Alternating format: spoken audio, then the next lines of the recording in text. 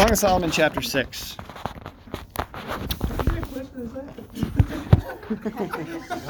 Now I should get turned to Song of Solomon, chapter 6.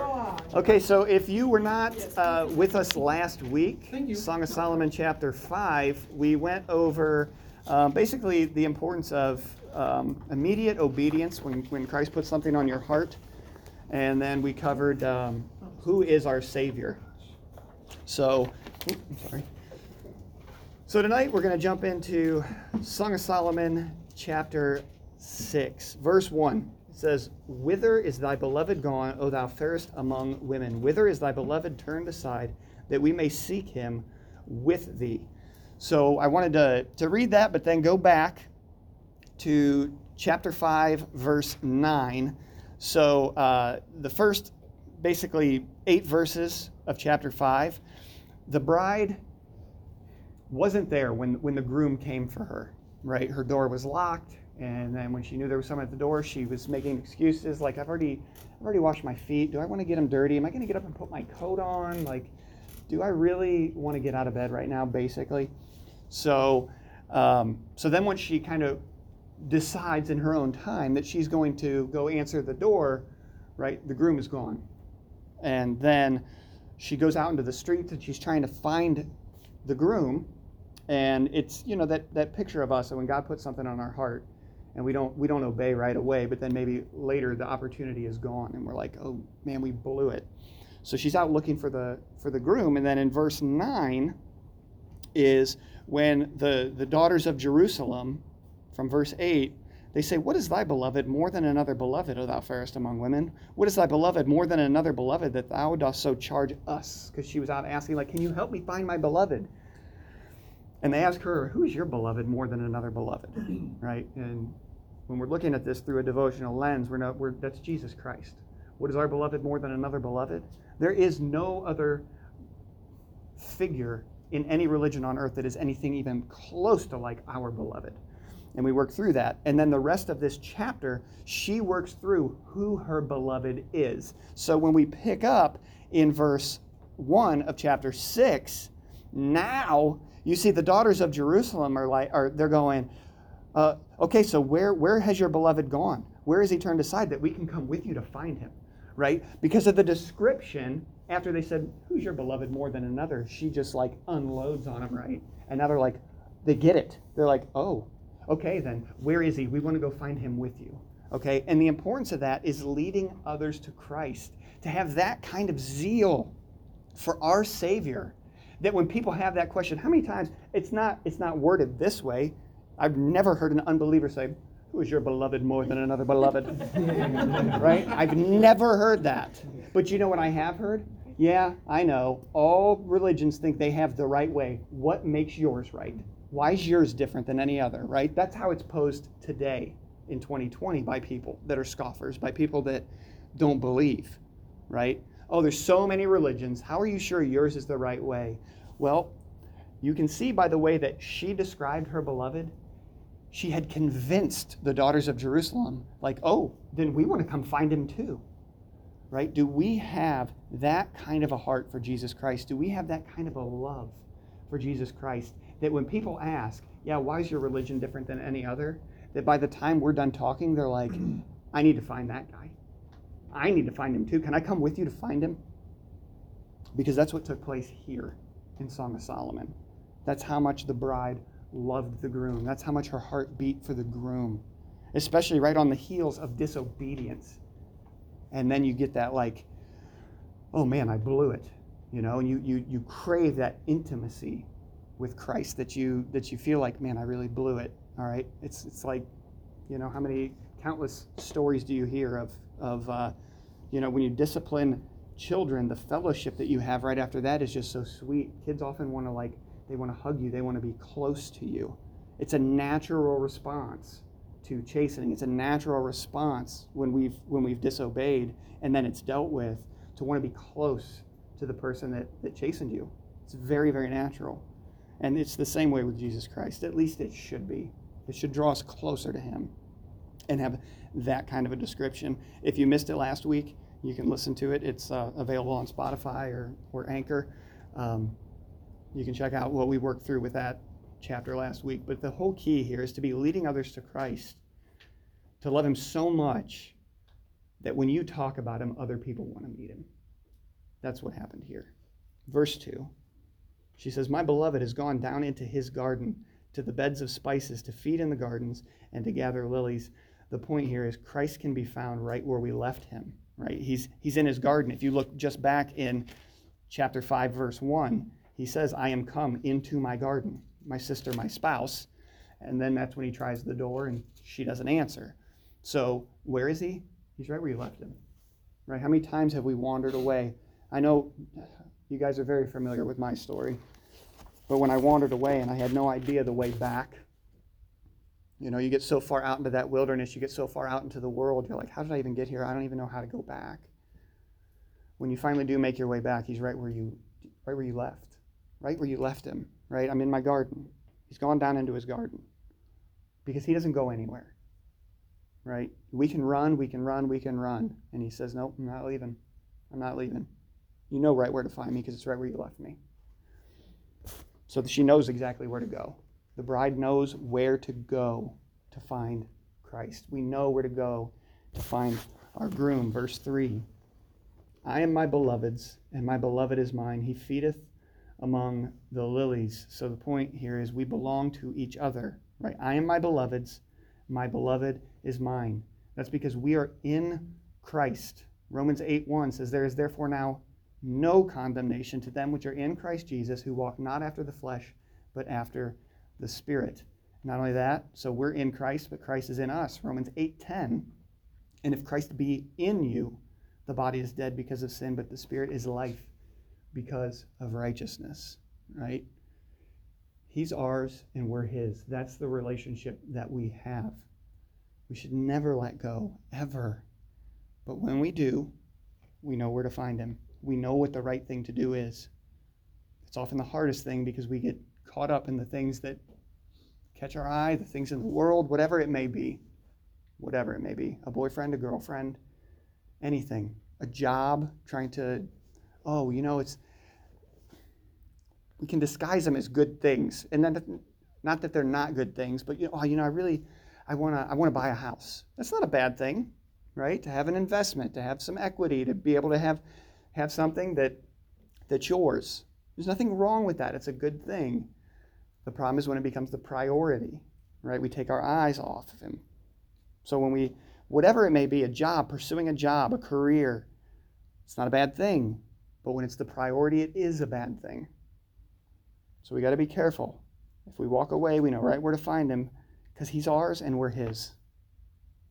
That's the love he has. That's the love we ought to have. Verse 4. Now the groom speaks again. He says, thou art beautiful, O my love, as Tirzah, comely as Jerusalem, terrible as an army with banners. So he says, thou art beautiful as Tirzah. And Tirzah, it actually means my delight or favorable, but it means my delight. Jesus Christ delights in us. Something we talked about last week, that even when we mess up, even when we walk away, even when we don't do the things that he's called us to do, he looks out and he says, that's mine. That's my kid. That's my child. No matter what we're doing, we're his delight. He delights in us. Does that ever have an impact on any of you guys? It doesn't often enough for me, I'll tell you that much. Not that it never does. You guys does that ever stop you in your tracks and just like, my Savior, the Creator, delights in me? Do you have anything you delight in? That brings you that kind of a joy. That's how Christ feels about you. That feeling that you're feeling, that's how he feels about you. Not what you do, not what you can do for him. That's how he feels about you because you're his. And that's a beautiful, beautiful thing, right? His delight is not in us making a public spectacle of our faith. It's not. It's just being his. And it's doing righteousness, right? That brings him joy. Always keep your place in Song of Solomon, but turn to Isaiah chapter 1.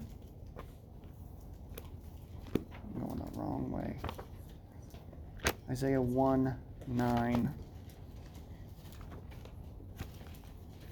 Oh, like 2 pages.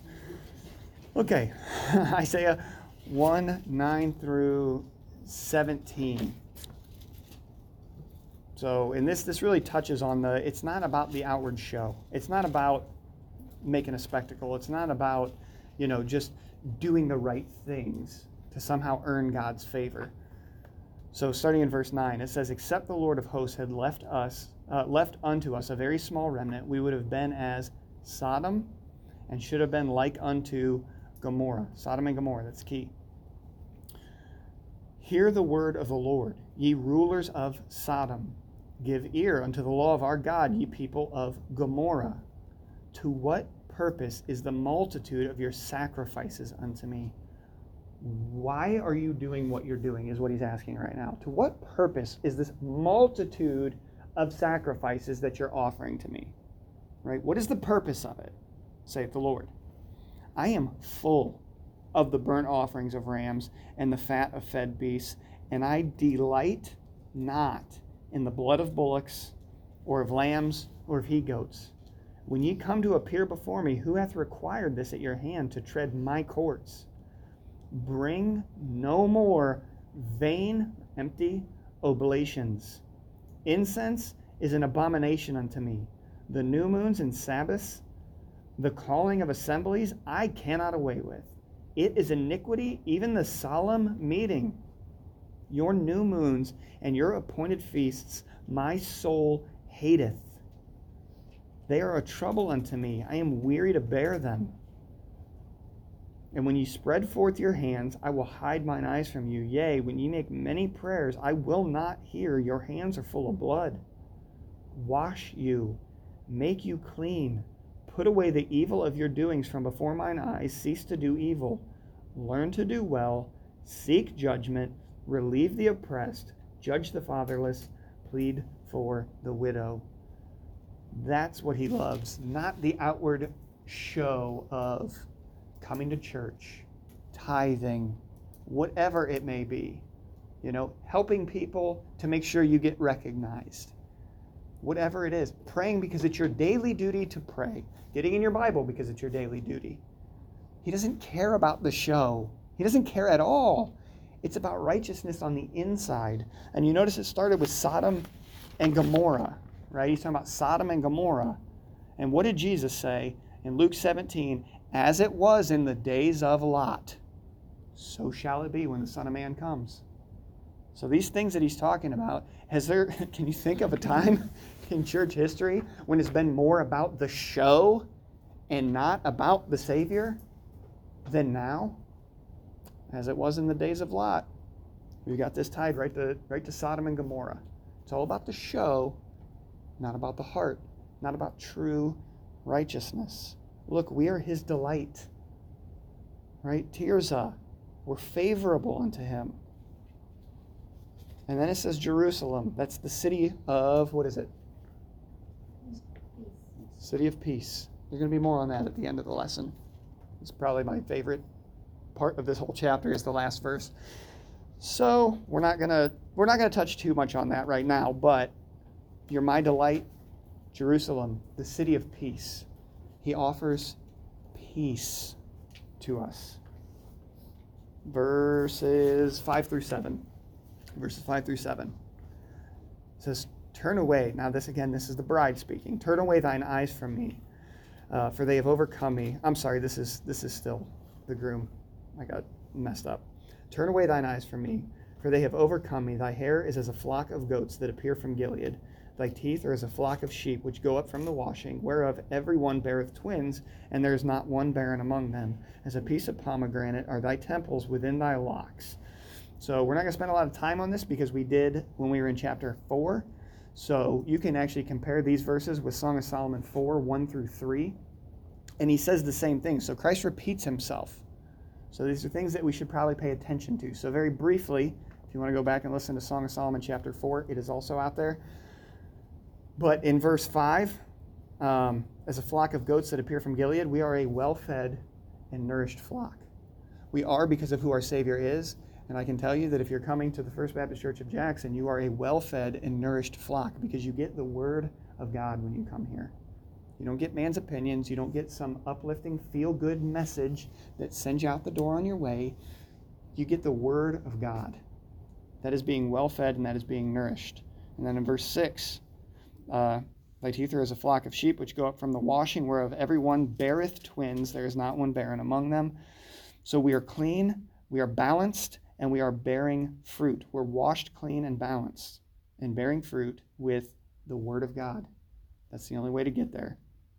Clean through the washing of the Word, balanced counsel, and then bearing fruit. And then verse 7, as a piece of pomegranate are the temples within thy locks. You got pomegranate temples, and that speaks of prosperity and provision in the promised land, and I alliterated on purpose. So, prosperity and provision in the promised land. If you are interested in looking it up, you can look at Deuteronomy 8:8, where it talks about pomegranates being one of the things. I mean, really, there's a lot going on in Deuteronomy 8, but this is one of the things. As they were talking about that land that flows with milk and honey, pomegranates were one of those blessings. It was one of the fruits that they were going to have in that promised land. Well, what's our promised land now? What's our promised land? Heaven. Heaven would be the ultimate destination promised land, but practically now for us. Word of God. Word of God. Now, how does it work out, though? The promised land, you're thinking of, yeah, that provision, but then, I mean, they dwelt in it, though, right? They lived in it. They made lives in the promised land. So it's Christ, and it's our walk here and now, right? We have the unsearchable riches. What does that mean? You can't get to the end of them. They're unsearchable. That doesn't mean you can't search them. It means you can't get to the end of them. You can never figure it all out. We have the unsearchable riches of Jesus Christ. That's our promised land for the here and now, right? That's walking with Him. That's having that tight relationship with Him that we don't ever feel like He's not close, right? That's when you're in that tight union, that promised land where you're in Him and you know it here and now. Because are there days where you don't know it, where it doesn't feel like it? I get them. I definitely get them. Where, I mean, I even ask myself, are you sure you're saved? And then I go back in my mind and I think back to when I got saved. And I'm like, yeah, I know I am. I'm just being a butthead right now. But we don't have to have that. It's through our own choices. It's through the things that go on inside of us. But that promised land, those pomegranate temples, you see they show up on the temples, right? Because this is where our battle is, right, in our mind. But there's prosperity and there's provision to control these things in the promised land. Verse 8. It says, there are 80 queens and 80 concubines and virgins without number. So we have queens, concubines, and virgins. So the queen, right? What's a queen? It's the royal wife of the king that has all the blessings of being the king's wife, right? That's the queen. I mean, she's right up there with the king. She's the royal wife. So the queen, that's a picture of us walking with Jesus Christ. That's that relationship where we're walking with Him, we're enjoying those benefits, those blessings of walking with Jesus Christ, the queen. But then we have concubines. You guys know what a concubine is. You at least know on some level what a concubine is, right? Well, when I was studying this out, I don't know, the definition just kind of struck me. The definition of a concubine is a wife of inferior condition. So it's still a wife. It's still a legal wife, but she's of inferior condition. So we have queens, right, walking with the Lord, that close relationship, that close fellowship. But then we have concubines. So that's a legal wife of the king with the same blessings available, but that pictures us being saved and not walking with the Lord, right? The concubine, we're still a legal wife, but we're of inferior condition. We're not walking with Him. We're not pursuing our relationship with Him. And then we have the virgins at the end, and that's how we should live. It's obviously that pictures our purity, right? Paul said in 1st or 2nd Corinthians that he wanted to present that church to the Lord as a chaste virgin, a pure virgin. And that's our purity. The purity of being Christ's. We've been washed clean, right? Though our sins are as scarlet, he's made them white as snow. Separated our sin as far from us as the east is from the west. Purity. The virgin aspect. Verse 9 says, my dove, my undefiled, is but one. She is the only one of her mother. She is the choice one of her that bare her. The daughters saw her and blessed her. Yea, the queens and the concubines, they praised her. And that's because we are all unique and we all matter to Jesus Christ. We're all unique. Though we've got siblings, he looks out, he says, you're the one. You are the one. Right? Even if your siblings are saved, he feels the exact same way. We're all unique in our own way. And he loves that uniqueness. You know why? He created you. He created you with your uniqueness. Anybody here have things they don't like about themselves? My hand's going up because I feel that way about me. Right? You know Christ made you that way? Do you know Christ loves that about you? And do you know why he loves it about you? Makes you unique. It does make you unique. And every weakness that we have can be a strength. Right? That's what Paul said, that he would glory in his infirmities, because when he's weak, he's strong. Those things that we don't like about ourselves, whether it be that somehow it gets harnessed to be used for the glory of God, amen, God gets the glory. Or when God gets a hold of you and he gets that in check and you don't struggle with things the way you used to, God gets the glory. And that's when we can talk to people like the bride did in chapter 5. Who's my beloved more than another beloved? Let me tell you. Let me tell you who he is. I'm a guy that was an alcoholic that walked away, didn't have another drop, and has never looked back. He just took it. That's who my beloved is. I don't know anyone that just walks away from an addiction with no withdrawals, no looking back, and can just walk away from any other source other than Jesus Christ. I'm sure there would be someone out there that would try and argue me on it, but it's overwhelmingly possible when you come to Christ, because we are unique. Though we share a lot of things in common, there's no two people are exactly alike. And he sees us that way. He says, you're the choice one of your mother. You're the only one like you, right? Because our relationship with him is personal. You know, and it's funny because he says, verse 9 there, the only one of her mother, she is the choice one of her that bare her. It almost makes it sound like there are siblings, doesn't it? Like, she's the only one, but then it says she's the choice one, as if there were more, but this is like the one that really rises above the rest. If you're Christ's, he sees you that way. Because of all believers, there's one of you, and that's it. And if you were with us for Song of Solomon chapter 1, verse 1, right, when it talks about how she was the one. This is the one bride. And how many wives did Solomon have? Just wrap it up. Like 1,000. 1,000. Between wives and concubines, he had 1,000. And this is the one that got this song. She's one out of 1,000 that got this song. Literally. One out of 1,000 of all his wives.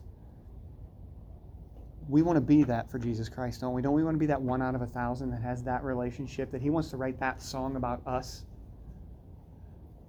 It should be our heart's desire. It should be what we want. And if it is what we want, then we've got to ask ourselves, what are we doing about it? Verse 10. Verse 10. I like this verse a lot too. Song of Solomon 6, verse 10. Who is she that looketh forth as the morning, fair as the moon, clear as the sun, terrible as an army with banners? Whereas the morning, the moon, the sun, and an army. Right? We're as the morning. So what happens in the morning? We wake up. There we go. Sun comes up. So what did we just come out of? Huh? Darkness. Night. Right? Darkness and night is over. The sun is coming up. We have light entering the world of darkness. It says that we're as the morning, right? Because when we were lost, we were in darkness. And we've been brought from darkness to light. So the words used in the Bible, brought from the kingdom of darkness to the kingdom of light. We've been brought from darkness to light. And now we're as the morning to take that light out into a dark world. To be as the morning, bring the light out into the darkness. Dispel the darkness, bring out the light. It says we're as the morning. It says we're as the moon. I feel like Pastor Tom just talked about the moon, didn't he? Mm-hmm. Ruined it. No. I think I have a couple of different points than he does. I think some of these line up. But the moon, interesting thoughts about the moon. The moon is dead, right? The moon is not alive.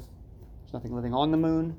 The moon is dead, just like us, dead in Christ, right? Crucified to this world to us. Crucified with Christ, nevertheless I live. Yet not I, but Christ liveth in me. Right? The moon is dead. We're like the moon. The moon follows the sun. Right? It's the pull of the sun that brings the moon with it. So the moon follows the sun. The moon has no light in and of itself, but it shines in the darkness. The moon shines in the darkness. The moon travels in opposition to the world. Right? It goes the opposite way than the way the world turns. The moon is bound to the earth, just like we are for now. Right? Heavenly minded, but earthbound. The moon waxes and wanes, right? It grows and it shrinks, at least from our sight. It's called a waxing and a waning moon. Does our faith do that? Does our walk do that? It sure does. We're a lot like the moon. And I know for sure he showed the picture of the difference between a lunar eclipse and a solar eclipse. A lunar eclipse is when the world gets between the sun and the moon. That's a lunar eclipse. The world is in the way. And then a solar eclipse is when the moon gets in the way of the sun, which is another thing we have to be very, very careful of, that we're not scattering people away from Jesus Christ. And then next we have the sun, right? We're as the sun because we should look like Christ. We should look like him, act like him, think like him, do the things he did while we're here. The sun, we're as the sun. And then as an army, which leads us into verse 11, speaking of a battle that's going on, a spiritual battle that's going on. Verse 11, I went down into the garden of nuts, and we are a garden of nuts, are we not? I love that it's worded this way. The groom is like, I went down into my garden of nuts. Well, he's here. Love that it's worded that way. I went down into the garden of nuts to see the fruits of the valley and to see whether the vine flourished and the pomegranates budded. So we have the fruits of the valley, right? Went down into the garden. The fruits of the valley. We produce fruit in and after life's valleys. You can go back and check out Song of Solomon chapter 2. We covered that about how Christ is the lily of the, do you guys remember? There it is. He's not the lily of the valley. He's the lily of the valleys, plural, because he's in every single one of them with us. Lily of the valleys, plural. So we produce fruit in and after life's valleys. You can check out Song of Solomon 2. And then we bear fruit after our kind, whether it's good or bad. We're going to bear fruit after our kind. Go ahead and turn to Matthew 7. Keep your place in Song of Solomon. Matthew 7:15. So what kind of fruit are we bringing forth? Is it good fruit or is it bad fruit? The options aren't you're either bringing forth good fruit or no fruit. Those aren't the options. Is that what Jesus said? No. You're either bringing forth good fruit or evil fruit. It's one or the other. So what are we bringing forth? We're gonna bear fruit after our kind. So what kind of a life are we living? What kind of fruit are we bearing? Are we bearing any fruit? Because if you feel like, maybe I'm not bearing any fruit, you might have your answer. You might. Maybe there is evil fruit that's coming out. Maybe there's good fruit and you don't know. Maybe that's possible. If you're out doing the work, you never know. You may witness to somebody, they end up getting saved, and you never see them again. but it was because of your witness, or you were just the next person in that line of people that were witnessing to them, and it mattered, and then 3 people later they got saved. You don't know. So maybe you are bearing fruit and you don't even know it. But we need to ask ourselves, are we bearing any? Are we bearing any? And is it good or is it bad fruit? You know the easiest way for me to find bad fruit that I'm producing is when I see it in my kids. You guys notice that? Where did you learn? Oh, me. That's where you learned that. Right? So we can bring forth good or we can bring forth bad fruit. But the fruit's in the valleys. Verse 12 will bring us back to that spiritual warfare in Song of Solomon 6. Verse 12. It says, "Or ever I was aware, my soul made me like the chariots of Aminadab." So this is warfare, right? We have chariots in verse 10, we saw that we were as an army. Verse 12, we have the chariots of Aminadab. That's a spiritual warfare. 2 Corinthians 10, "For though we walk in the flesh, we do not war after the flesh. For the weapons of our warfare are not carnal, but mighty through God to the pulling down of strongholds, casting down imaginations," right? Those pomegranate temples where there's that provision for us.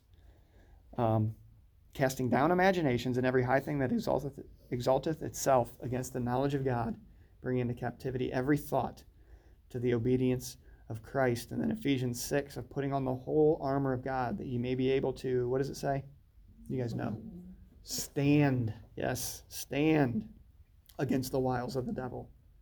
"For we wrestle not against flesh and blood, but against principalities, against powers, against the rulers of darkness of this evil world, against spiritual wickedness in high places." There is a spiritual battle going on. And, a couple years ago, we spent 5 or 6 weeks diving into spiritual warfare and really going through it. There's a battle going on. And the day you got saved, you entered a war, whether you knew it or not at the time. But it's going on. But we're in an army. And we're in an army that does not lose. It doesn't mean soldiers don't get taken out. It doesn't mean people don't go down. It doesn't mean they don't take other people with them. But the army that we're in, we win. We do. Doesn't mean you're not going to get wounded. But we win. That's the Tom said this Sunday about us being like ox. Yeah. Yep. Exactly. We got it. Sometimes it's tough and we got to get down and we got to keep plowing forward. Right? But there is a battle that's going on and we can't be ignorant of it. We need to know what's going on. And things get chaotic, things get crazy. But I love how this wraps it up. Coming out of this, after this chariots of Aminadab, thinking of spiritual warfare, thinking about the battle, thinking about how hard it can be. Verse 13, he calls us back and he says, "Return, return, O Shulamite, return, return, that we may look upon thee. What will ye see in the Shulamite? As it were the company of 2 armies." It says, "Return, O Shulamite." Have you guys ever, when you've heard about the Song of Solomon, have you ever heard somebody describe it as like Solomon and the Shulamite bride? Have you heard that it's the Shulamite bride? How many times do you think the word Shulamite shows up in the Bible? Once. This is it. Shulamite. It's the only time it shows up in the Bible. It was shocking to me, too, when I figured that out. Okay, the word shows up twice. It's in one verse. It's in one verse in the entire Bible. Sorry. It only appears in this verse, Shulamite. And interesting, it's a feminine form of Solomon. It's the female form of Solomon. Shulamite is the female form of Solomon. And it's related to Shalom and Salem. So it means peace. Peace. So he says, "Return, return, O Shulamite. Return to peace." Return to peace. And it's coming on the heels of this battle, right? Like the chariots of Aminadab. Return from the battle to peace. Go ahead and turn to Psalm 29. We're going to look at a few verses. Psalm 29, a little bit to your left. verse 11.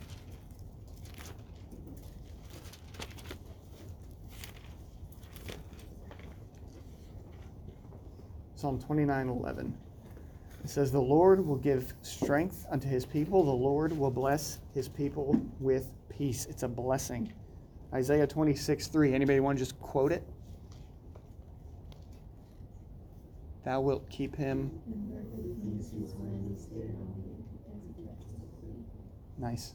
I like that you guys were like totally in unison for the first half of it, and then half of you dropped off for the last half. That's okay. I often do that too. You memorize that first part that really hits you. But yes, that will keep him in perfect peace. Return to the peace. Turn to Philippians 4, verses 6 and 7. The peace of God, which passeth all understanding, will keep you. As you're giving these things to God, return to peace. Come out of the chaos. Come out of the turmoil. Return to peace. Go to Colossians 3, verse 15. Right? So that was the peace of God in Philippians 4. And then in Colossians 3:15, it says, "And let the peace of God." We have the God of peace. We have the peace of God. Rule in your hearts. To the which also ye are called in one body, and be ye thankful. He is the God of peace. Return to peace. You know, we've been shown the way of peace. It's peace that the lost don't know. They don't know the way to peace. Right? In Isaiah, I can't remember exactly which chapter and verse, but it says, "There is no peace, saith the Lord, unto the wicked." There's no peace to the wicked. We have the way, and we know that righteousness leads to that peace. And as I was looking over these notes, I thought to myself, is there a more perfect time to come to a verse about peace? Our country is in complete turmoil and chaos. They lack all peace right now, right? You've got people that feel like they don't have a voice, and they're trying to speak up. You've got other people that have their opinion, that don't want to hear the people that want a voice. And the people that want a voice, they often don't actually want to hear what the other people have to say either. Nobody's listening to each other. Everybody's digging in their heels. Everybody's got their stance, right? Right now, everybody knows what they believe, and most are not willing to budge from where they stand. So it's a bunch of arguing, and then it blows up, right? We were living in a powder keg anyway. We just came off of a 2.5-month quarantine, lockdown. People are cooped up in their houses. They're going stir crazy, and then it just took one thing. It took one thing to just ignite our country, right? We've got peaceful protests. We've got riots. Then when we have all these things going on, the next wave that comes in after the initial shock and reaction to it is you got opportunists that want to come in after the fact, right? That they want to tag on to what's going on because they're not actually reacting to it. They see an opportunity. So now they're jumping in the mix too. You know what we lack? Peace. People need to just listen to each other, and we need to be sharing peace. No matter what side. You know what? This isn't a political forum. We're not sitting in a political forum, right? This is the Bible. Did Jesus go out and just browbeat everyone and say, well, look, this is the way it is. I don't care what you think. Is that how Jesus addressed anyone ever? Other than the Pharisees, but, you know, they had it coming. Did he ever treat sinners that way? What's that? He never did. He never did. So listen, no matter what side you stand on, I don't care. I really don't care. I don't care to talk about it. Frankly, all the talk about it's driving me crazy. We need to be listening to people and then turning it to the peace of Jesus Christ. Okay? Not a political stance, the cops are all wrong, the cops are all right. Look, does it matter? You need the peace of Jesus Christ. That's what matters. Right? Jesus said, you know, that I'm telling you all these things because in me, you won't be offended. That's the wording that he used. You won't be offended if you're in Christ, if you're walking with Christ. So all this chaos, all this crazy, it won't matter if you're in Christ and you're sharing Jesus Christ. They have no peace. They have no hope. They don't understand. Let's think for a minute. If you were an atheist and you were raised in school and taught from the time you were a younger child up into adulthood, maybe into your 30s, that you've evolved, that you're really just an animal, that you have no more value or no more worth than a pig or a dog. And then things like this happen. How do you think you would react? Don't you think we would do the same thing? Maybe a lot of us, maybe we have a temperament that's like, I don't want to make waves. But if you're wired more to that sort of thing, don't you think you would be doing the exact same things? These people, by and large, they don't know Jesus Christ. They need to be heard, and then they need to be pointed in a direction. And that direction is Jesus Christ. We need to return to peace. We need to be bringing people to that peace, the peace of Jesus Christ. I was almost like, it almost made me excited that this is the chapter we were on at this time in the history of our country.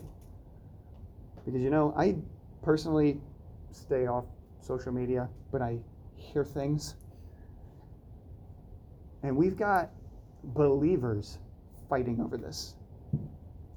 We've got division in the church over political issues, over political stances, over social justice stances.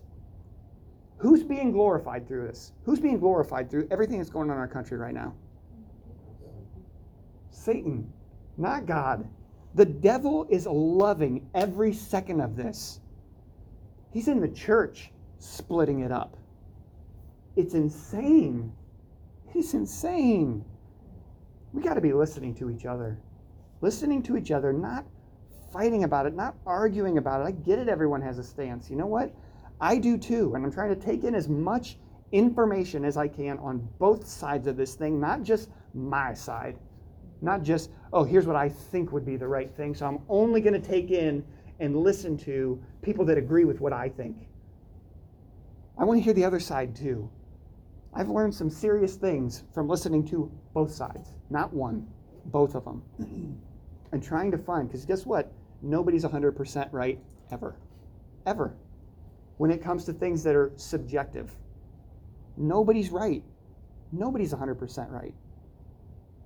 So how do we get to that place where we can actually just talk, to where we can open a door, to have that avenue, to ultimately share what needs shared? Not I'm right and you're wrong. Jesus Christ needs shared. He needs shared with the world. And now, almost more than ever, we need peace. We need peace within our country. Because it's getting crazy. These are the kinds of things. I mean, I think to myself, here over the past few days, I've thought, could this be like one step toward a civil war within our country? I feel like it could be, because it just keeps ramping up and ramping up. And if it doesn't, things will eventually cool off, and then something else is going to happen, and it's going to be worse than it was this time with the backlash, with the reaction. We need to be sharing peace. We need to be sharing peace with people. Because if you knew Jesus Christ, if you were walking with Jesus Christ, you would know that this world and the things that go on in this world, they're so temporary.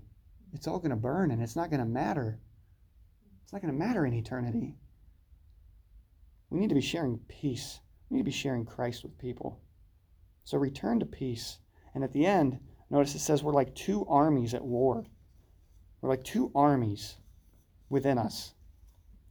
And that's because we got the flesh and we got the spirit. And how much is the flesh being pulled at right now through all these things that are going on? Like I said, between the quarantine, between the lockdown, and now this chaos going on in our country, boy, it's easy for the flesh to get gripped right now. We're like an army at war. We've got the flesh, but we've got the Spirit of God. We can't let the flesh defeat the Spirit.